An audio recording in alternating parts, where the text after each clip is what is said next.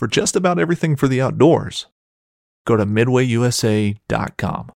Fishing like a local isn't just about catching fish. It's about connecting with the environment and the people who call it home. It's about hearing the stories and traditions that have been passed down for generations and sharing unforgettable moments with the people you meet along the way. Fishing like a local is having an experience that stays with you forever. And with Fishing Booker, you can experience it too, no matter where you are. Discover your next adventure on Fishing Booker.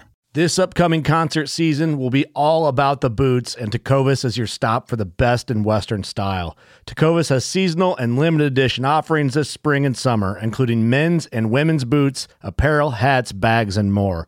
All Tecovas boots are made by hand in a time-honored tradition with timeless styles that are always on trend. And Tecovas has first wear comfort with little to no break-in period. It's hard to find this level of comfort paired with this level of style.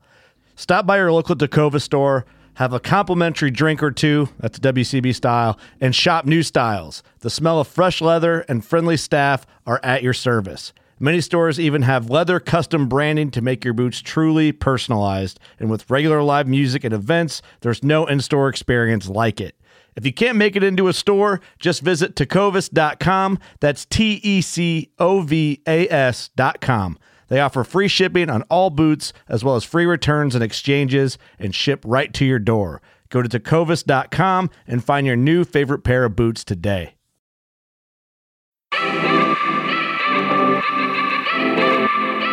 Happy Tuesday, everybody. Today is Tuesday, July 26, 2022, and today's guest is Alex Chopp.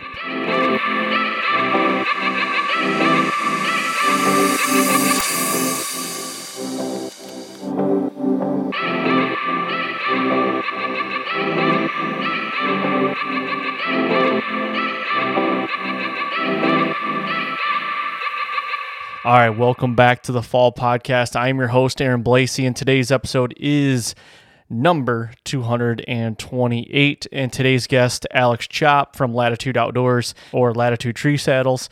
We talk about a public land hunt he had not too long ago where he killed an absolute giant. I mean, 160s type giant in public land, and the story's really cool and how he breaks it down.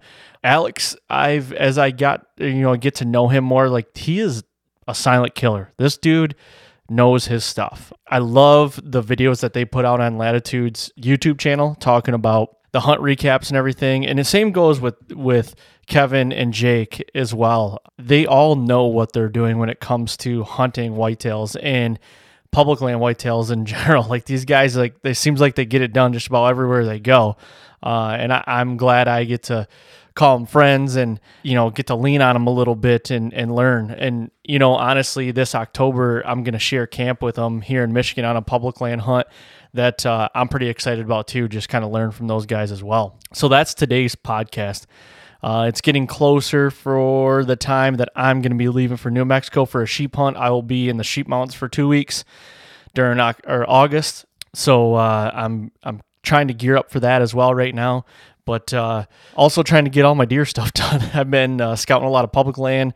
I've got a lot of trail cams out and starting to get some pictures of some pretty good bucks. So I got some good episodes coming here in the next couple of weeks while I'm gone.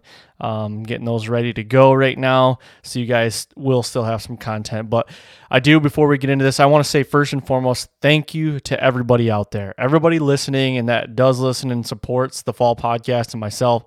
I can't thank you guys enough for everything you do. The amount of feedback I get is just, I don't want to say overwhelming, but it's like a breath of fresh air kind of thing. It's just like constantly all day, every day. I love it. And that's just a lot of people dropping in saying, hey, I love your podcast and thank you so much. And please keep spreading the word about it. And if you haven't, go to iTunes, leave a 5-star rating and leave a written review, because that is always helpful. And I've, to kind of switch gears a little bit, I'm putting a lot of content on my YouTube channel. Go to YouTube. And speaking of YouTube, I've got a giveaway going on right now with Helix Broadheads. So launched it last week. If you guys want to get entered for a giveaway with Helix Broadheads, go to the Fall Podcast YouTube channel, find the video that I do the broadhead review on the Helix broadheads. Go in there. You got to be subscribed to the channel. Comment on that video. Just say giveaway. Write a little something in there and what broadhead you would want, like 100 grain, 125s, 200s, whatever. A lot of comments so far, so a lot of people are getting entered, but you got to make sure you're subscribed as well. So do that. I've also got a Helix broadheads code, Fall HX10 at checkout. When you go to helixbroadheads.com and you want to order some, do that. So it's Fall HX10. I'm going to go right down the list here. Vector arrows. A lot of people have been asking me about arrows lately. Vector arrows is what I'm shooting. I'm going to shoot the HMRs this year. I've got a code for them, and it's Fall 10. Go to vectorcustomshop.com. Fill out their arrow builder, and they might say they're sold out right now, maybe if you're listening to this like right now on Tuesday, but usually about every Friday they go live and they'll have new batches of arrows. So use Fall 10 at checkout. And a big one right now, Latitude is doing 25% off if you use the code The Fall Podcast. 25% off until July 31st. So it's going to be up soon, July 31st, 2022. So that 25% off is all accessories, classic 2 saddles, and starter saddle kits. So go in there and get your accessories and get that done. It's The Fall Podcast, all one word. And if the vector code is not working for you, use all lowercase because it's case sensitive. So definitely do that. And last, also is Exodus trail cams. So don't forget, right now we're in the middle of Velvet Fest. And if you're not familiar with Velvet Fest, it's the official start to deer season. And Exodus helps get the ball rolling for everyone's summer scouting. I know when Velvet Fest hits, it means it's time to get my cameras ready and deployed for this season. I've been out there I've got so many cameras out right now, I feel like, and I have a lot more to put out. So I'm behind the ball a little bit. Been very busy though. From July 15th till August 19th, they'll have awesome prizes for people who use the hashtag VelvetFest on social media, showing their whitetail adventures. Also, if you're in the market for a trail cam, hashtag VelvetFest will be the perfect opportunity to get ready for the season. Exodus will be sending an exclusive savings through their email newsletter throughout the campaign, so make sure you are signed up for the newsletter.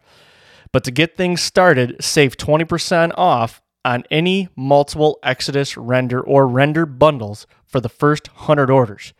Use the code VelvetFest to lock in these awesome summer savings.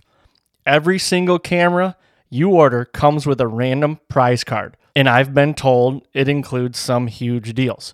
Over the last 7 years, Exodus has consistently shown they built quality gear that flat out works. And of course, the trail cam's warranty period. Every single camera is backed by the 5-year warranty and even comes with theft and damage coverage. Yes, 5 years, literally, that is a half a decade covered by the Exodus Advantage warranty. But more than likely, you won't need it because their cameras are built like brick shithouses. They are. So be sure to take part in the hashtag VelvetFest celebration. Be sure to tag hashtag VelvetFest because we want to see what you guys are up to this summer. So don't forget to do that. If you want to know more about their products, go to ExodusOutdoorGear.com. And yes, that is my long-winded of keeping the lights on in the studio and keeping the podcast rolling. But I do believe in these products. I've got, how many cameras? I've got 4 renders out right now on public land, and they are running flawlessly. They've been running for weeks now, taking pictures. I'm super pumped about it, narrowing in on some areas, and been scouting the piss out of everything. So, guys, thank you very much for all the support. I'm going to get over this interview with Alex. Hopefully you guys enjoy this, and thank you very much. All right, welcome back to the Fall Podcast. And today I've got a familiar voice. You guys in podcast land, you would have just heard this voice, Alex Chopp from Latitude Outdoors. He is flying solo today, and for good reason, because he gets on some really big deer on some public land, and he had a hell of a year in 2020, I guess, that I literally know nothing about this story, and I want to know more because I dove into your guys' YouTube channel and I keep watching these hunt recaps that you guys put out, and I see the pictures and everything on your website of this deer, and I'm like, where is this deer? I want to know more about this giant that you killed in Ohio, correct? Yep, that was down in Ohio. I hesitate to share that, but yes. Michigan, New Hampshire, Maine. Michigan deer, yeah. Yeah. Yeah, dude, that was a slammer. And I'll put the coordinates to that public land in the show notes. I'll just send the link to my Onyx there you go. pin there. Yeah. So I guess before we get into the nitty gritty about it, you probably, I don't know if you do a lot of podcasts when you don't talk about latitude, but I wanted to do one where let's talk deer hunting. We're getting to that point. It's in July now. And like, I'm super geeked out. Like I'm ready for fall to be here. Velvet is hitting right now. Deer starting to get bigger and I'm just ready. I don't know about you. Yeah. I mean, the season couldn't come soon enough for us. The latitude stuff is busy, so we're ready to get out in the woods. And to that point, I'm thankful to be doing a podcast where we're not going to talk about saddles. so I'm excited to talk some hunting. I mean, that's why we do the saddle thing. So yeah, it might get old every once in a while, just like talking nothing but saddles and gear and equipment and stuff like that. I would feel like it'd get old. Yeah, I mean, like I said, all the gear is for the whole process of hunting, and that's what I love to do. So I'm excited to talk about that today, to be honest. Sweet. Well, let's get into it. I guess let's start with, like I said, I know nothing about this deer. So other than he's just big and he would happen on public land. So I guess let's start how many years have you been traveling out of state and to states like Ohio to do public land trips? Was this like a first time deal, or is this like, I've been doing this year in and year out? So the first time I went out of state ever was when I was in college in Ann Arbor. Just on a whim, the season ended here in Michigan. And I wasn't done. I was sick of class. Yep. And so, January, February, you can still hunt in Ohio. So I'm like, shit, that sounds great. I'm going to drive down and just explore. And I did more exploring than hunting, right? I mean, I actually, so in Ohio back then, I was using paper maps and matching those with Google Maps to get to where I was going. So it was a very inefficient process compared to what we do today. But that was kind of my first exposure to being out of state and totally new terrain. I was fascinated by the hills, right? I mean, it's so different down there than what we're used to. Not all of my experience was in swamps, basically, up until that point. So I went down there. That was actually just 1 year. And then I had all my notes and stuff in a folder, actually, and I moved and I found the folder. And this was 3 years ago, right when we were starting Latitude, actually. Really? And that was the first trip back down there. Yeah, I went back to my handwritten notes on the paper maps. And then I transferred everything to Onyx, and then I kind of started all over. So okay. But did that give you a pretty good starting point, though? I mean, just throwing darts at the wall back then when you were in college, it's like, oh, okay, I got a place I can go. Let's start here.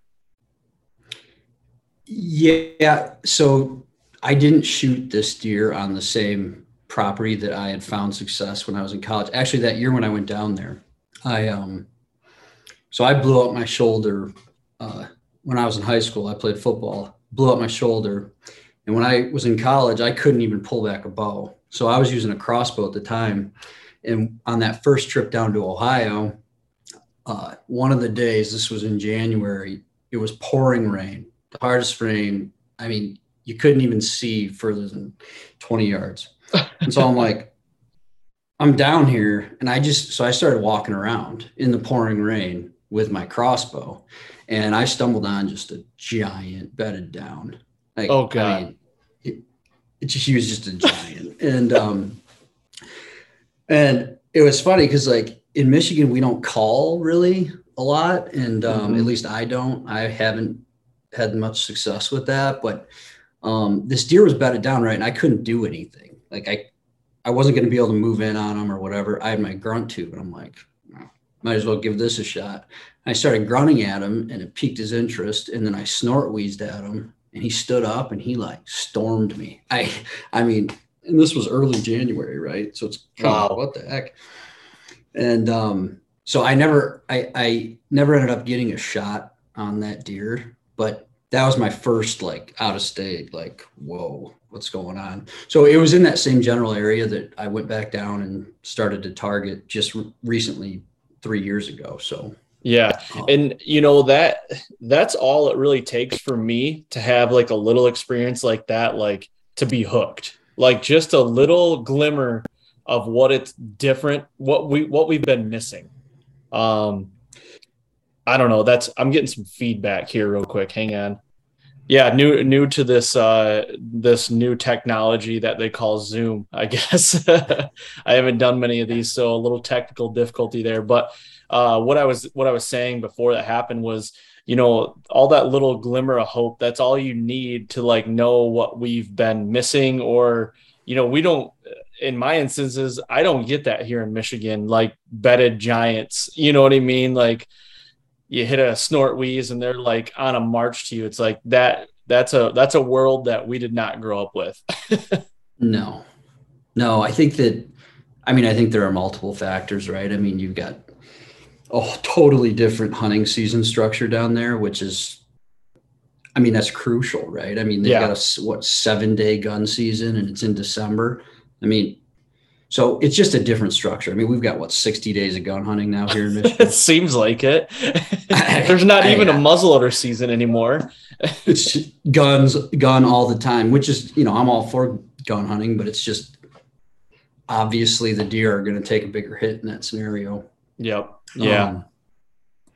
But yeah, the out of state stuff is cool, even, more so than the opportunity, a little better quality buck if that's what you're after, but just the exploration aspect. That's what I'm really addicted to. I struggle to focus on properties just because I just want to check new stuff out. That's what I love about it. So were you always that way, or is that something that you've been adopting, as of recently? I've always been that way, but I think it's just because I was forced to be that way. I've actually never had any private land to hunt growing up or anything. Yeah. I was my first exposure to hunting, and that's like a generational thing. My dad, he never had any private land to hunt either. So I was exposed to hunting when I was 7 years old. My dad started taking me to the UP to help him scout and set his stuff for that season. So I think it's just been kind of ingrained in me. I just, the looking for new spots is like a constant thing for me. And I think one of my buddies told me this like last week. We had the same kind of discussion, and he's like, you're a product of your own environment. Like for me, I come from the different end of the spectrum. I've always grown up with private land, and I've never hunted public until this year. Like this will be my first year hunting public. I've never have had to, like I always had 220 acres of private that I could do whatever I want. If I want to cut shooting lanes, I can do that. If I want to do screw-in steps, I could do that. So this whole like exploration thing you talk about, this is the next thing that's biting me right square in the ass. Like in a good way. Like I am so, I don't know what the best word is for it, but I am like geeking out about new terrain, new different trees to look at, basically just new opportunities is where I'm getting with it. Yeah. It's just a different game, right? Like people always, it seems like the conversation is always like, if you shoot a big buck on public, it's more impressive than if you shoot one on private, which I don't totally agree with that. There's just different variables on public that you have to deal with. It's just a little bit different game, in my opinion. But it is fun. There is an added level of excitement because you just don't know. If you're managing a private piece of your own or a lease or something, you usually know the deer that are on that property. You usually know your little windows of when the areas are hot, right? You know how the deer are using the property. On public, that usually all goes away. So it's exciting. So, do you use cameras at all when you're on public and everything? Like, do you rely on cameras or do you use them at all? I do use cameras, and but I mainly use them for the people. Okay. Yeah. Just trying to figure out where they are or where they aren't, basically. Yeah, I mean, on most of the public pieces I've hunted, there's a very distinct pattern of people movement, and that's that added variable, right? That lack of control over pressure. That if you can figure out how to gain control of that pressure, which is just knowing where it is, right? Yeah. That's just something I've learned to be extremely important, because if you don't know what's going on with the people, you got a problem. There's got to be something cool about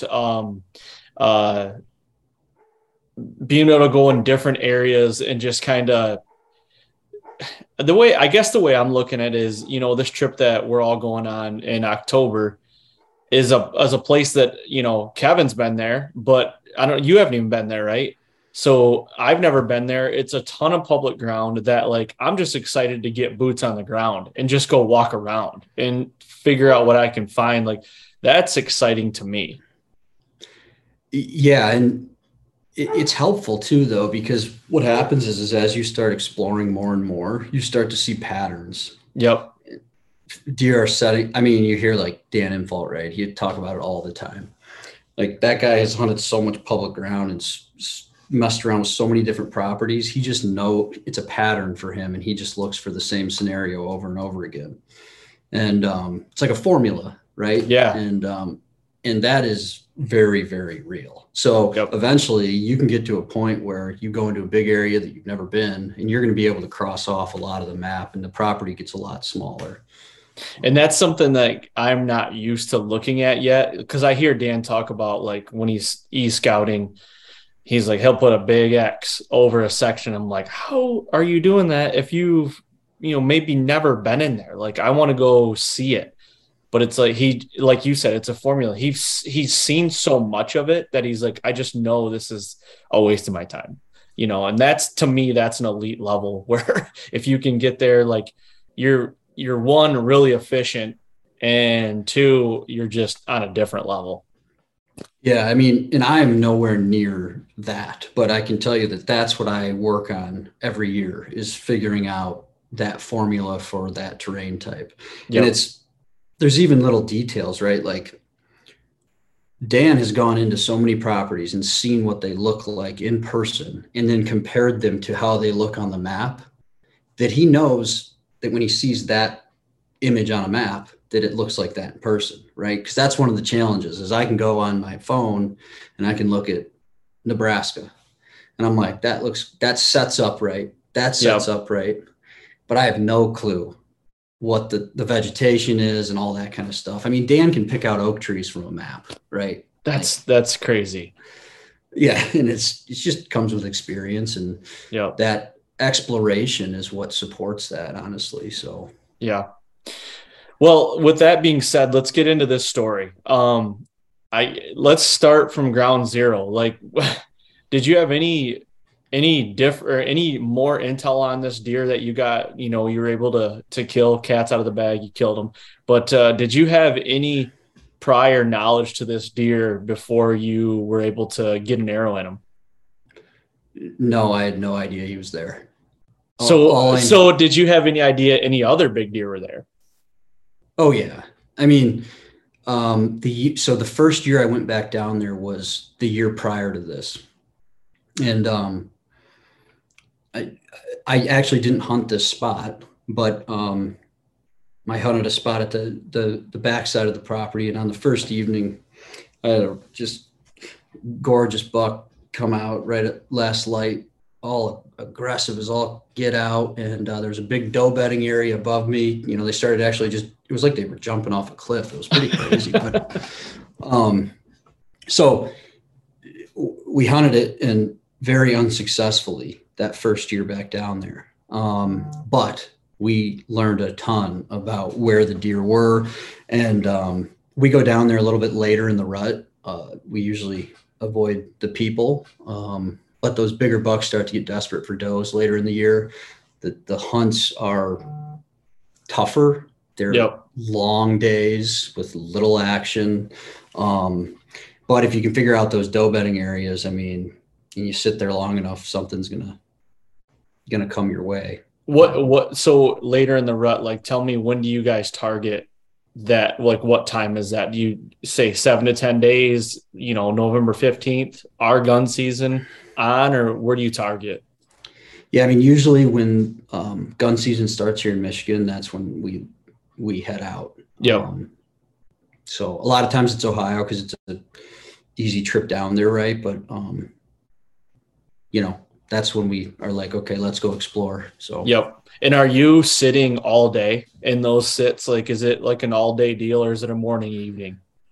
I am, but not in the same spot. Moving around, are you? Yeah. So I'm a big believer in, and this is just based on observation, I'm a big believer in being in the bottom early in the morning for like only the first hour really, and then moving up high and then dropping back down in the evening. Okay. Playing the thermals. Hills. Yeah. I mean, I don't know the perfect solution. I mean, the hills are tricky, right? And I'm still learning them, but I have had, in fact, the day before I shot that buck, I missed another buck on the other side of the property. He wasn't as big though, so I'm thankful I missed him. But I was on like the lower 1/3 of the hill that morning, trying to catch something coming up the point. Well, he was walking past the point that I was sitting on. I thought he would curl up and come up that way. But since I was so high up, just because of the elevation, I mean, I was like 50 feet above the deer. So, I shot right over him. I was like, the plot thickens. Yeah, I know. As I picked up my stuff and went about my business. But so anyway. Well, let's get into that whole trip. Like, how did it start out? When did you go down there that year? And let's get into day by day here and how you broke this piece of ground down. So it's hill country in Ohio. That's, I know exactly what you're talking about. That's where I killed my buck, not in that same area, but like hill country. Yeah. I think of like Jake Bush is when I was doing, like, he's in those big aggressive hills and everything. And it's tricky. I am a greenhorn when it comes to that kind of hill country stuff. And when I was down there last year with my buck, I learned a lot in just 24 hours. So I'm anxious to hear more about your trip. So let's start there. Like, when did you head down there, and let's go day by day here. So we went down there on November 16th, left in the morning, and went right out to the woods that first evening. And that evening I went back to that spot that I hunted the year prior, where I saw the bucks and the does jumping off the cliff, right? I went right back down there. There's a huge community scrape down there. So I jumped right back in there, and, just perfectly right at that last light with the thermals, a really nice buck dropped right down into the zone. I was off by about 75 yards. Okay.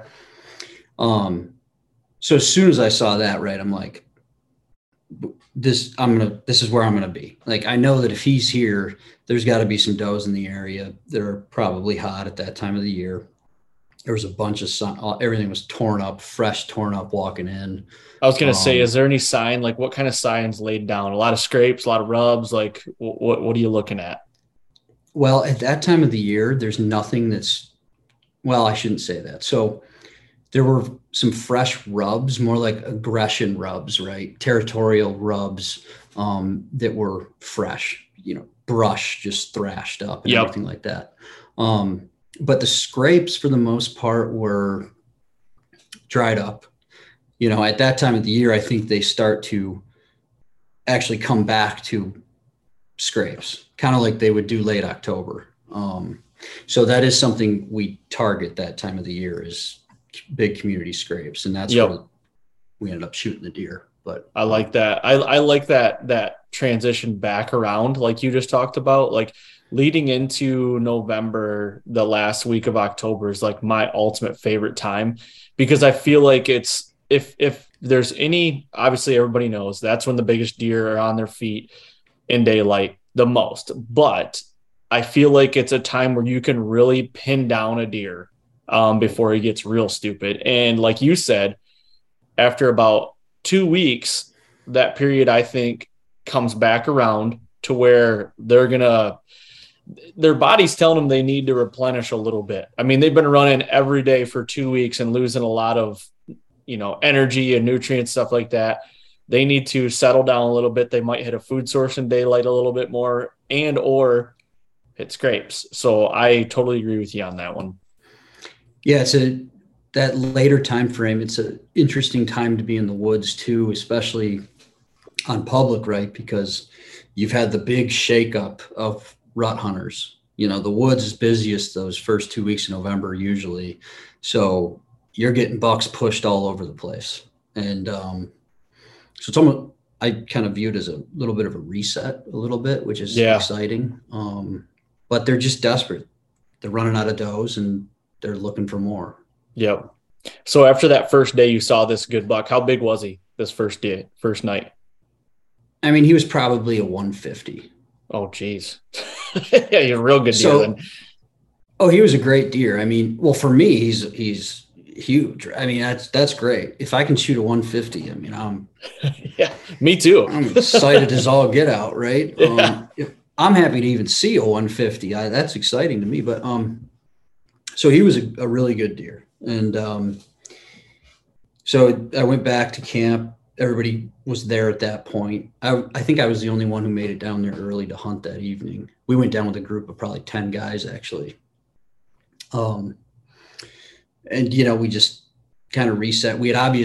I had all my spots picked out before I went down. So I knew I had kind of a game plan put together.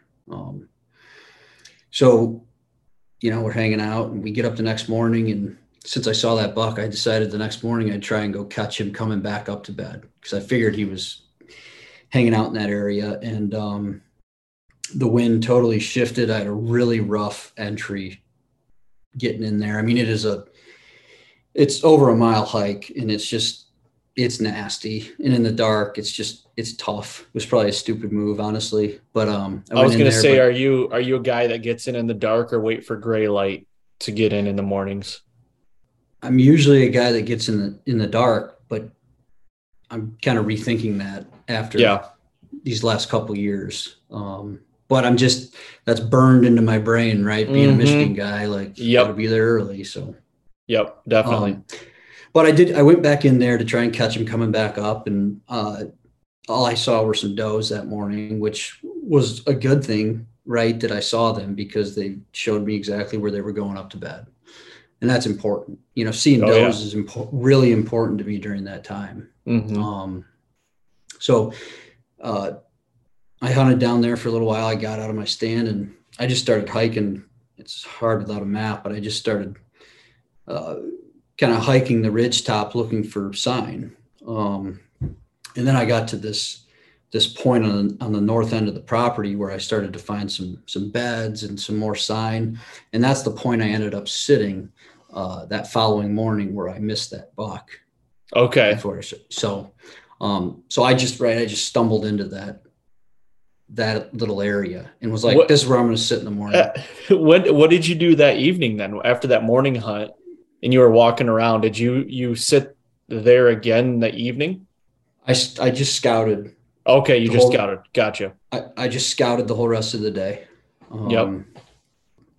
And so I said, okay, well, I'm going to sit there tomorrow morning. I went back, hung out at camp and ate, rested.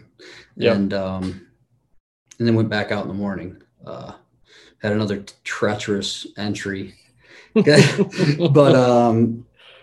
But anyway, I got set up and everything was fine. Because, I mean, most of the time I'm going in blind. I don't have a tree. And I love that. It's exciting as heck. But, man, it's rough sometimes just in the dark. But I love the element of surprise on these deer. So I do it a lot. It's fun. So, okay, before we get into it, like, what did you, when you found these beds in these, you said there's some scrapes there, right? And like, there's some laid down sign. You were on a point. So what I'm kind of picturing is a hill coming down and you're on like the end of this point, right? Does that make sense? Yep. Okay. Towards Okay. the So, bottom. so you're close to the bottom of the hill. Then you're down low. When I was hunting or scouting. When you were hunting, like when you found the area you wanted to be, did you set right up on those beds and the sign that you found? When I was scouting, I was up higher and ran into the beds. Okay. And they were, in my eyes, obvious doe beds, just they were smaller and all grouped together, and they were fresh. So that's when I saw the beds, I immediately just said, okay, well, I'm going to hunt below these beds in the morning, trying to catch a buck coming up to those beds, or at least checking those beds to see if there's a doe there. Okay, so that's perfect, because that's what I was trying to get into. What made you go to the bottom? Like, what was your thought process? Did you think the buck would be in the bottom in the morning and you're just intercepting them, or was there like a terrain feature that was like, this is where I need to be? Well, in the mornings, you usually have thermals dropping, and this was actually a north-facing slope. So you actually have thermals dropping pretty much all the time. Yep.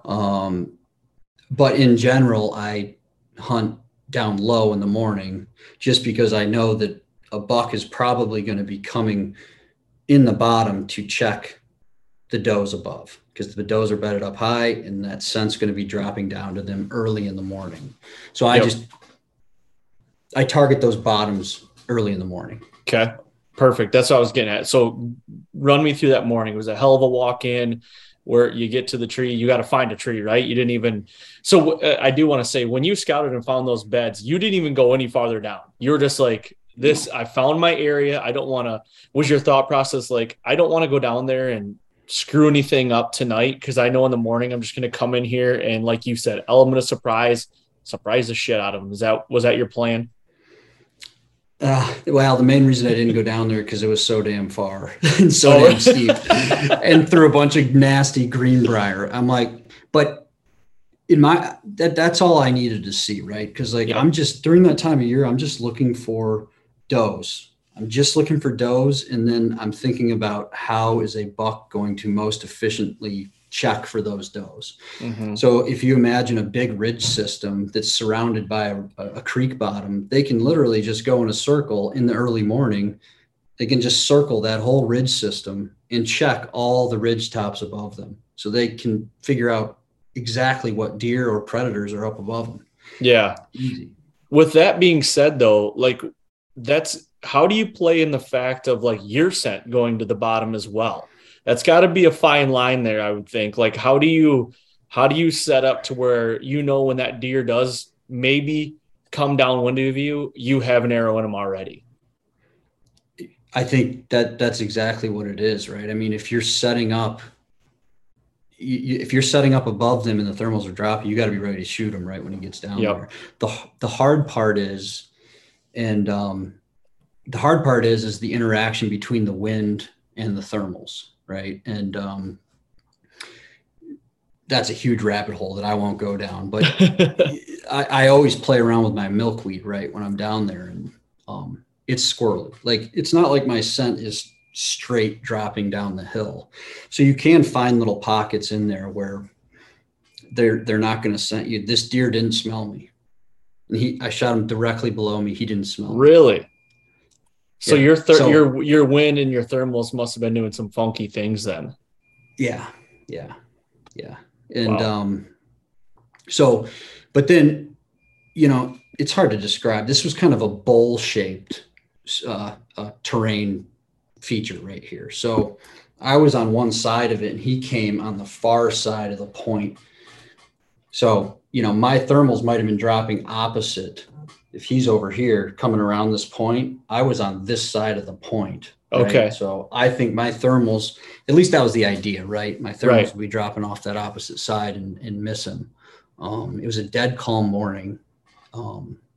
So anyway, I mean. So when he showed up, I mean, this was a big deer, and you thought he was going to work around, right? Did he end up working around far enough for you to get a look at him and get an opportunity? Yeah, I mean, he came in perfect. The problem is that he never curled up the point. So he stayed in the bottom. So that was my issue, is I was so high. I was way too high above him. like I said, I was probably 50, 60 feet above him. And Yep. I did take a shot at him, but I missed high. Yep. So come to find out, after that hunt, I walked over to the next point over, and there were even more doe beds over there. Really? So yeah. So he, who knows? Maybe he was headed over there. I could go on and on. I scouted more and more and more as last year at the same spot and the year before. So I've learned more since then.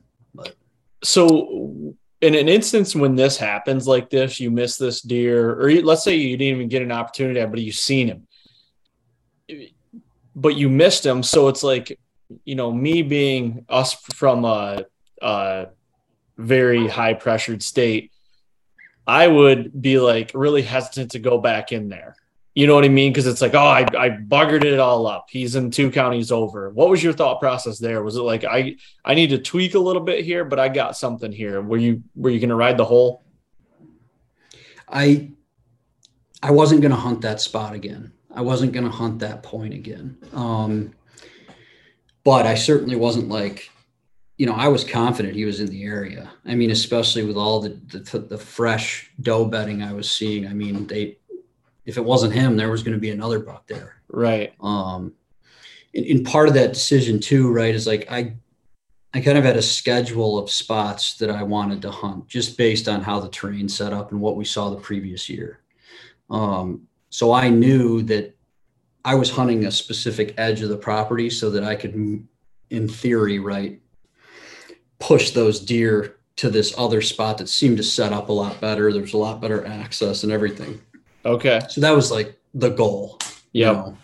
But yeah, I mean, I wasn't going to hunt that point again after doing that, especially I walked all over the doe beds and everything. The wind shifted too, right? This set up perfect in my mind, at least for a south wind. After that, later that day, it started to shift southwest and then to a straight west wind. So, okay. Yeah. So that definitely is going to probably change your plans right off the rip. Just like, hey, I got to find a different spot based on the wind. So like you missed this deer, you scout around a little bit. What was your game plan for that evening? And then that evening, and you know what?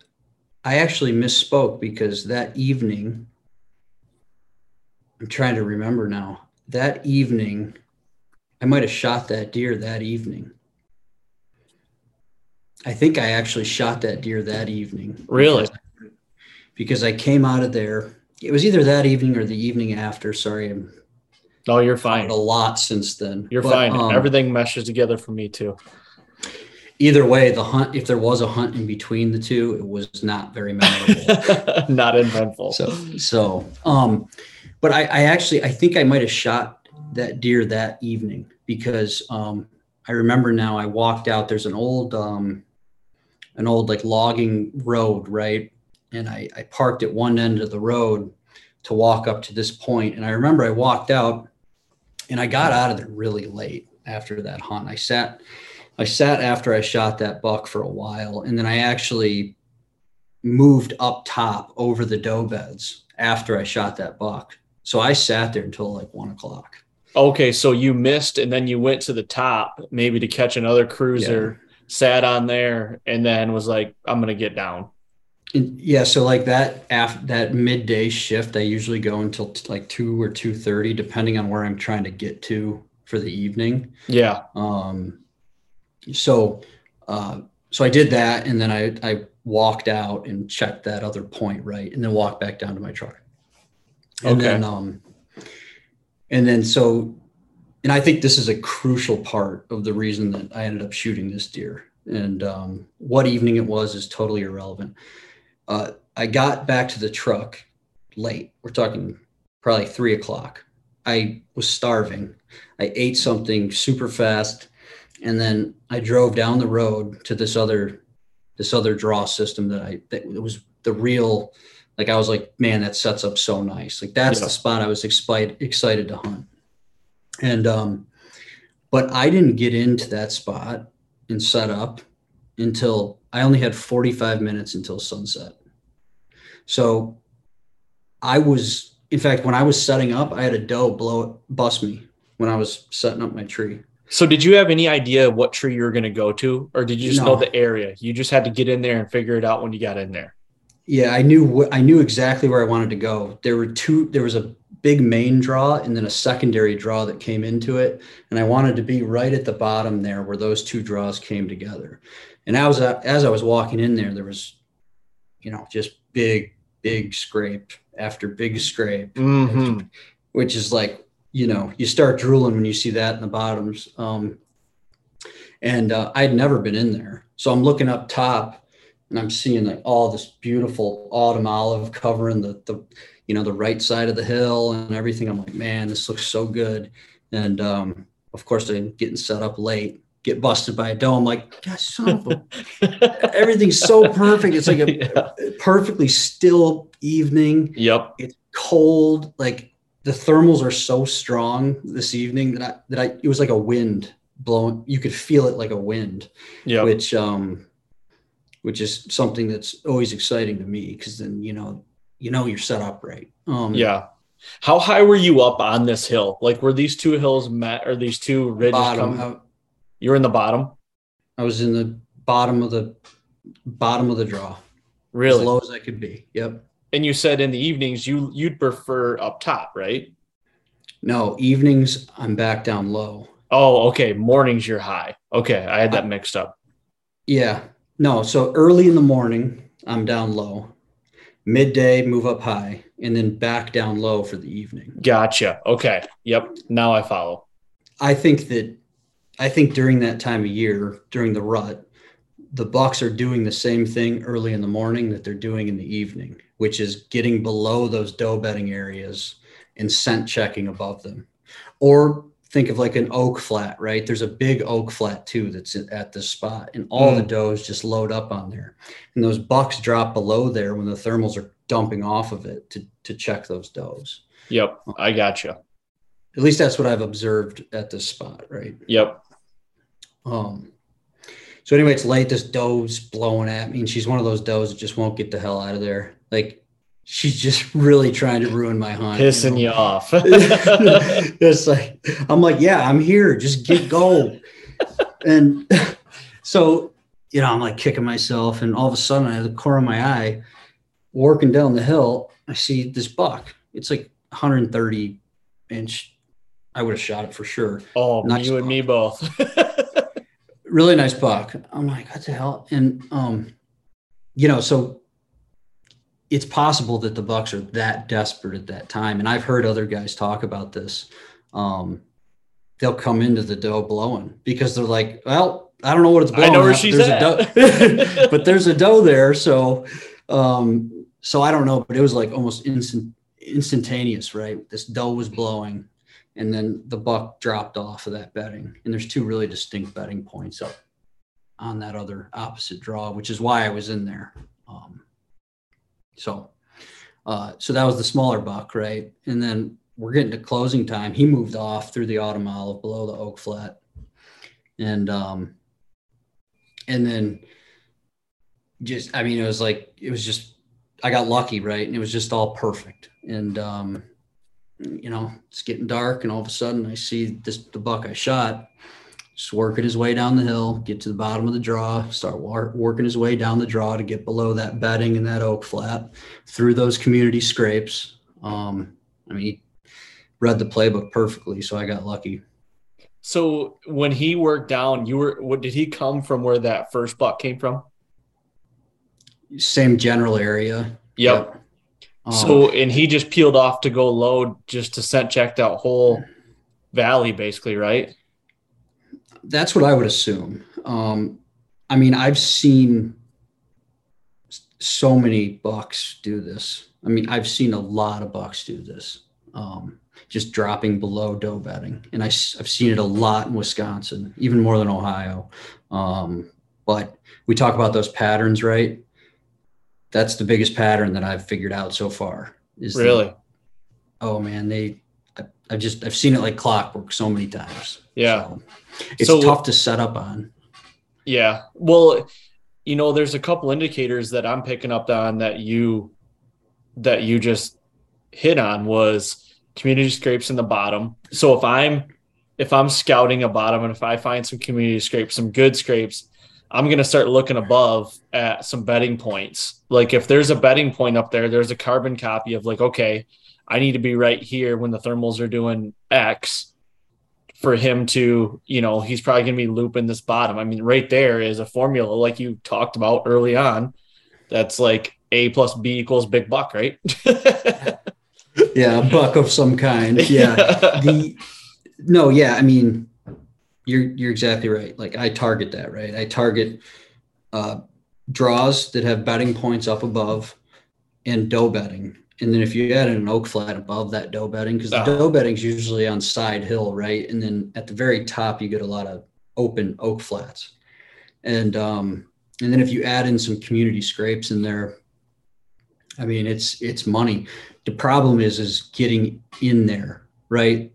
Like I kind of mentioned that I think the key to that hunt was the fact that I was so late getting in there, because a lot of these like really good guys, right? They target bulls and, the turkey foot draws, right?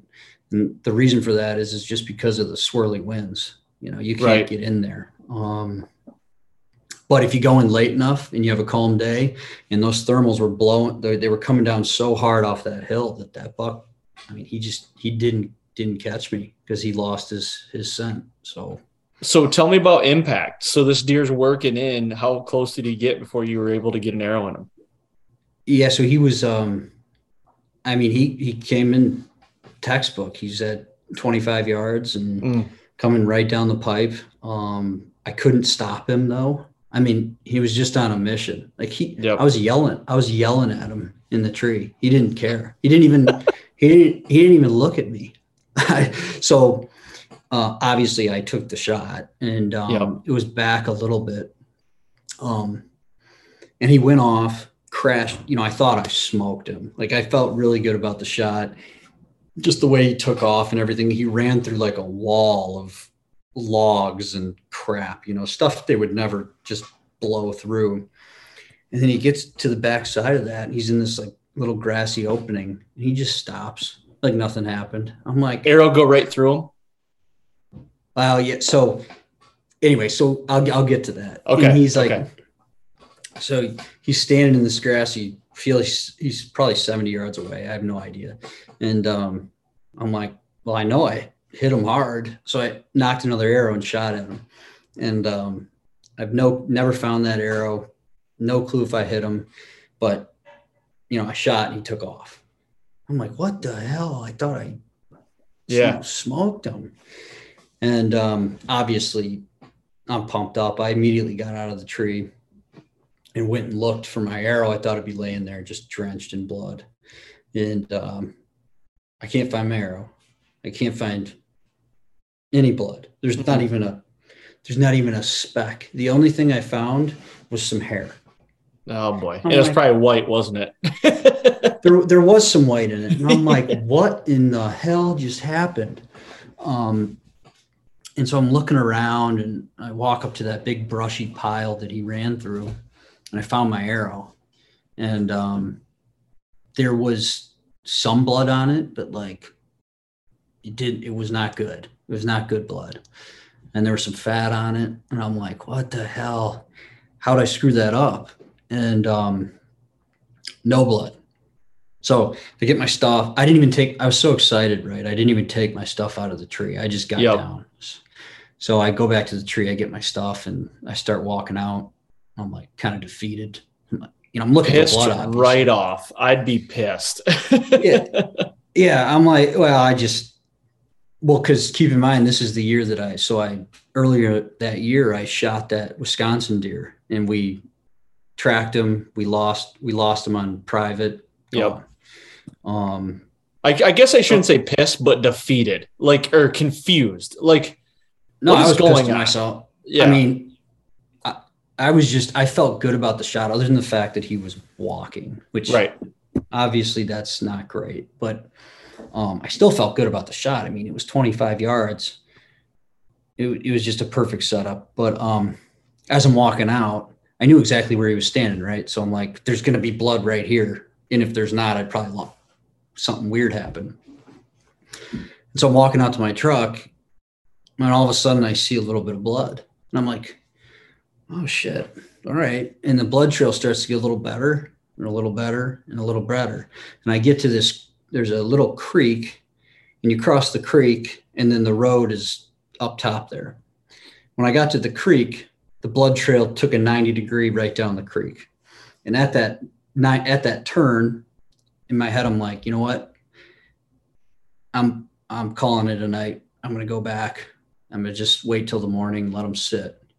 So I brought the arrow back, and, all the guys are there. I'm showing them, and I had it on video. So like we could kind of see where I hit them, and we thought it looked fine. Why isn't this video surfaced then? Well, it's on, it's in that one on YouTube. Oh, it is? Okay. I must not have put 2 and 2 together then. Well, it's a terrible video, but it is there. Yeah. It was the first year I've ever filmed a hunt. Okay. So anyone listening out there, like, don't rush to go watch it. It's not very exciting, but you do see the deer. And, but anyway, we went back the next morning, and we went right to where he turned up the creek, and it was just blood, deer. I mean, it was no problem. And really, I ended up hitting him a little bit back, but it went all the way through him, and even it kind of angled back, right, and went clean pass through and everything, and blew up his back leg, and he was dead 150 yards away. So, dude, unreal on a giant. How big is he? What did he tape out at? 166. Oh my gosh, dude. But he's missing. So sidebar to the story, this past year, our buddy was down there, and he met the neighbor, the guy who owns the private that butts up to this. Okay. And he had a trail cam picture of him. So I have trail cam pictures of him right before I shot him. Oh, really? Like that day? A few days before. Okay. Yeah. And actually I could probably pull those up, but so he's actually missing probably 16 inches. Dude, broken off. You're a humble 166, he says. Well, yeah, he's a big deer for sure. Oh, here he is. He's your background. Yeah. He was my background for. Can you get? I don't know if you can. Yeah, you might have to send those to me so I can put this up. If you don't mind. Oh yeah. Yeah, so you can see he's broken off. Actually, he's right behind me. Yeah. He's got this Jeep right here. He's broken off there, and broke his brow tine. But so that's nuts, dude. Anyway, that was a really fun. That was a fun year for sure. Yeah. What did that deer teach you? Like, what was the biggest teaching moment you got out of that? It could be anything. Well, I shouldn't say that deer or that, just that scenario, that hunt. What did that teach you?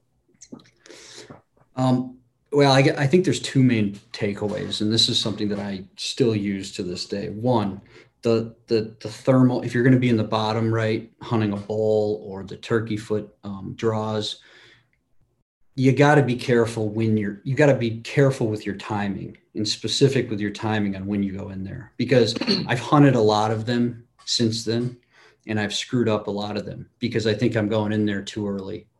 And the bucks, I know the bucks are there. I mean, They're there. And, but I think they know that I'm there because I'm getting in too early. Mm-hmm. And then the other thing is just thinking about how those bucks are searching for does during that time of year, especially, and late October, because they're doing the same. I'm convinced they're doing the same thing. Right. Yeah. So, I'd agree with you on that. Yeah. I mean, I think they want to search for does in the most efficient way they possibly can. Probably more so late November, though, because they're physically beaten down. So I think it's an even more important point later in the year. So yeah, that's cool. And that's unique. That's something I try to do with every scenario I have that's significant in a way, whether I kill a deer or I get close to a deer, is like, what's the takeaway from here? What can I learn? Why did he do this? Why did he not do that? Like, and I think that's just made me grow as a deer hunter in general immensely. and I kind of alluded to like public land this year. Like I'm excited about getting into different terrain. I'm actually going up in a couple of days to put out some cameras. I have yet to be to this public since I scouted in the spring. So there's some good rut sign in the spring, and then just putting some cameras on scrapes and letting them marinate. So we'll see. I'm excited to get into something different though. And like the swamp thing, like you guys hunt a lot of swamps. I've not really hunted like cattail swamps at all. So I'm learning this as well. So it's like going to dive in full force here. Yeah. I mean, to be honest, I don't even know what the swamp is like. I've never seen it up there. The way Kev describes it is it's a little bit different than, it's not necessarily a cattail swamp. It's kind of that northern Michigan, almost cedar-esque swamp that you might get in UP actually. So it'll be interesting up there. I mean, I hope I see it. I want to see an elk. That's what I'm hoping for. We have a good opportunity to see an elk because they're all over up there.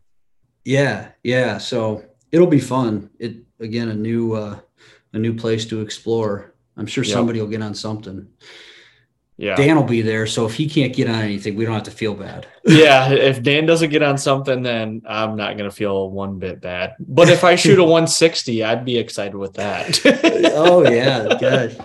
Yeah. You'd be put in the bow hunting Hall of Fame if you lock into one up there on the first shot. I'd be put in the same category as Mitch Rompola at that point, I think. Yeah, people would think it's fake. Yes. Yeah. Yep. Yeah. Well, good deal, man. I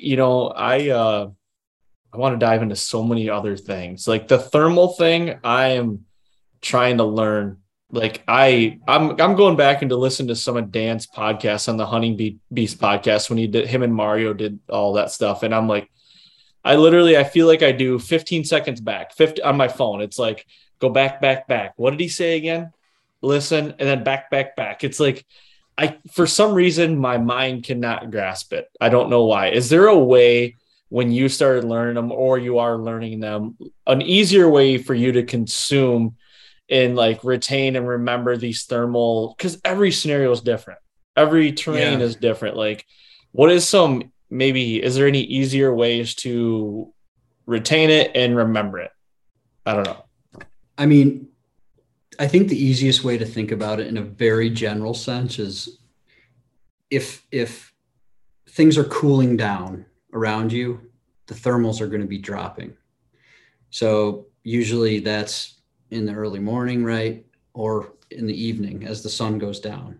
The air is cooling down around you. It's getting denser and it's dropping. And then as the air warms up, as the air warms up, that air is going to start to rise. Yep. So now I say that all that, just like you said, it's just not very exact. Like I can think of this very specific scenario. I was sitting in my tree and thermals should have been rising like crazy around me. And I rattled in this buck, and this was at the spot in Ohio, and I rattled in this deer. And I'm like, oh man, I'm good. Like my thermals have to be just rising like crazy right now. Perfect bluebird sunny day. It's warm.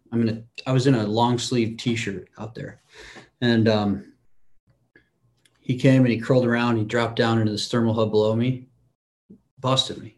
I'm like, what the hell? What is that? The thermal gods. What was that? Right. And I started throwing milkweed and my thermals were dropping. So it's like, it's not an exact thing. And that's where the whole experience comes into play, because that wind interacts with the thermals and it does all this crazy stuff. And so I test it on every hunt that I do. And when you're out there, how much milkweed are you throwing in a given sit? Not that much. Okay. Because I find myself going like this, like all the time. Yeah. To try to figure out where it's going. Yeah. I mean, I'll test it at certain points just as like I can feel the temperature changing or things like that, or when I first get out there. But I have a lot of, I don't know if it's just me, but there's a lot of variation in what the thermals and wind are doing when I'm hunting, which is probably why I see a lot of big deer, but I also get busted a lot. Like I'll be the first to admit that. And so, one of the things, I'm getting better at the strategy side of things, but I need to get a lot better at the execution side because I see a lot of deer. Right. And that's kind of the progression of any bow hunter. Dan, he obviously has a strategy down, but he's a pro at the execution side of things. And that comes with experience. Yeah. I mean, so everything's a process. It definitely is. And it's all about your, you talk about the process. I'm actually going to put out a video on YouTube tonight, actually talking about why I switch or I'm going back to a saddle. And there's a couple points in there, and literally there's no rocket science behind it. But I talk about a system and a strategy, or not a strategy, but like having a routine. I want to get back to efficiency, minimalist, lightweight, and concealment is like my big bugaboos this year. Like I want to get back to a system to where it's like, I want to like put it, I want to screw this broadhead on and forget it. I know it's going to work. I know, so I don't have to think about that anymore. I feel like so many times I get scatterbrained and I'm not thinking about the task at hand. So honestly, in a lot of ways, I'm getting back to just simplifying things. And to me, a saddle is simplifying it. And I don't mean that in a bad way. Like that's like everything that comes with that. It's simple. And when I did it before, saddle hunter before, I think I just made it too hard on myself. But you look back at 11 years ago, the gear that we have now, there wasn't gear out there like that, So to go back to your kind of your system and stuff like that, it's like all about in every aspect of my hunting, what I'm trying to do, that's what I'm trying to do is simplify it and get a system down. Winded way of saying that. I totally agree with you. I mean, I think that goes for your gear and it also goes for your hunting strategy, right? It all goes, for me, it's like that formula. I try to make that formula as simple as possible so that I can have as many of those scenarios picked out and ready to go throughout a season so that I never have to hunt the same spot twice. Yep. And that goes back to simplicity, right? Because if you're going to get that volume of spots or good scenarios that you want to spend time in during the season, it's got to be simple and repeatable. And that goes with your gear too. So I totally agree with that. Do you find yourself a lot, like you talked about in this instance, and I know it can be very situational dependent, but when you hunt in the morning, do you find yourself scouting midday most of the time? Like a lot, like if you're out in the woods, you're out there basically all day. It depends. I think it depends. If I'm in a scenario where I feel good about my plan, I'll get out of there. And this is gonna, I'm like mad at myself that I'm about to say this, but like rest is becoming more important lately on these trips. I'm right there with you though.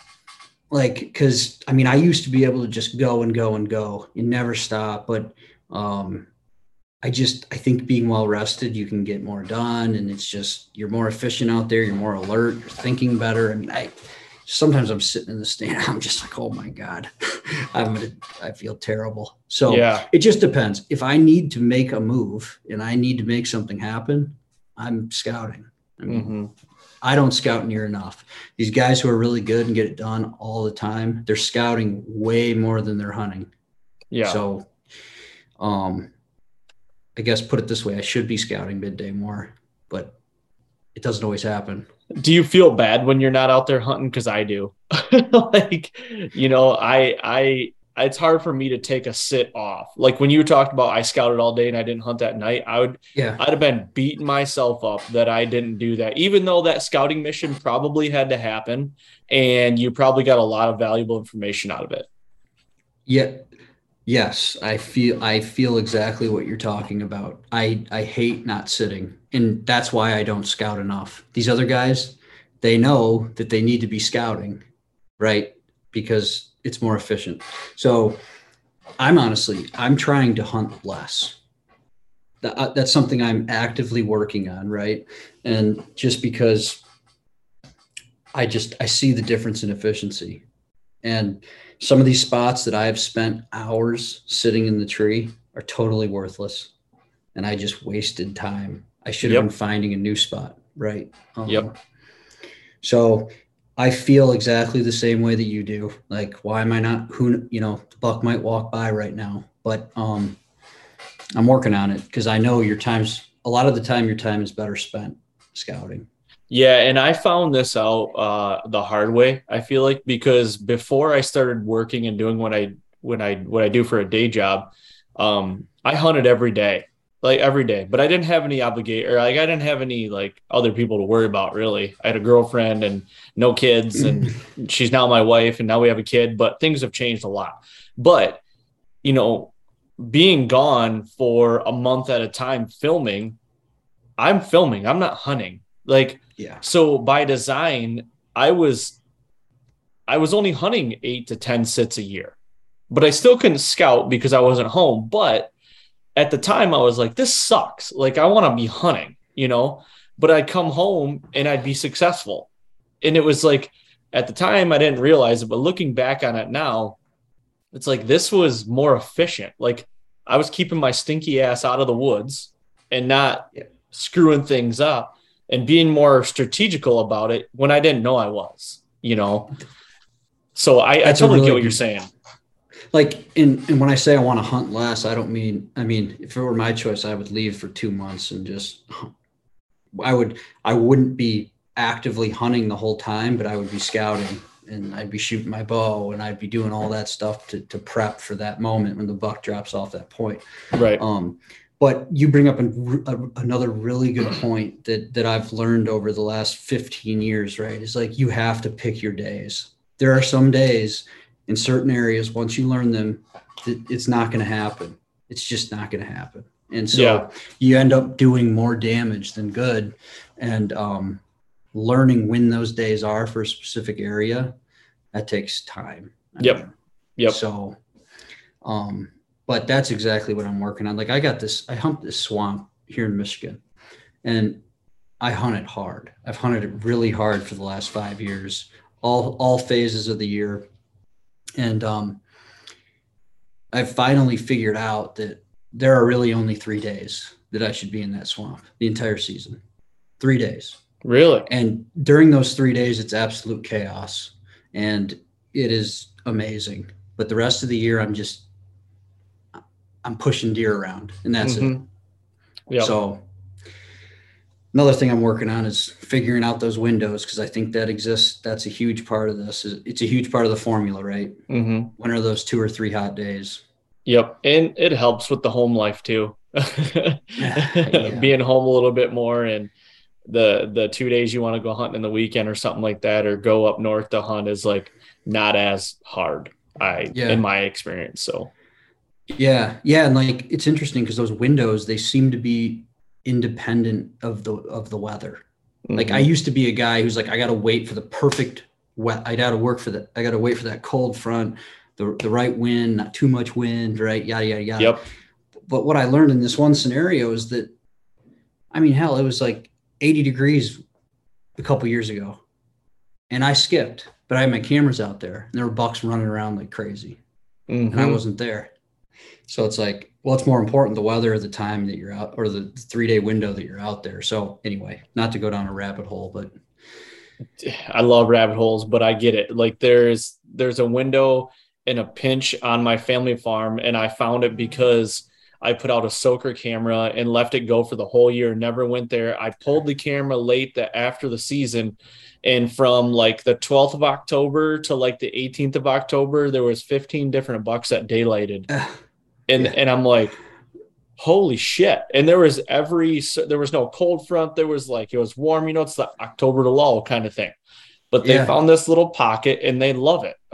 Nothing was a giant. There was a couple shooters in there, but I'm like, what the hell? What are we missing here? So it's neat. Yeah, for sure. Well, man, I'm going to wrap this up. I appreciate you coming on and doing this. Good talking to you about deer hunting. Like I said before when we started this, it's ramping up, and I'm getting excited. I shot my bow a couple times last night with my broadheads on. They hit exactly where I needed them to, so I hung the bow back up. Yeah, there you go. Yep. But do you have, everybody knows where to find you on Latitude, like social channels and everything, but do you do anything on your personal stuff, like any posts in there? Yeah, I mean, any content is going to go through Latitude. We're crappy at the social media as it is, so managing 2 channels would be just way out of our skill set. So I just recommend following along on the Latitude site. So cool, man. Well, I greatly appreciate you doing this, and we'll definitely do it again for sure. All righty, cool. Thanks, Aaron. I appreciate you having me. Yep. All right, there you have it. Thank you, Alex, for coming on, man. That is greatly appreciated. Everybody out there, again, thank you for all the support. And don't forget, go check out Vector Custom Shop, Exodus Trail Cams, Helix Broadheads, and Latitude Tree Saddles. Season is coming here. I mean, in September, we're going to be hunting whitetails in Kentucky and other states as well. So get ready. It's coming. Thank you guys very much. And we'll be right here next week on the Fall Podcast.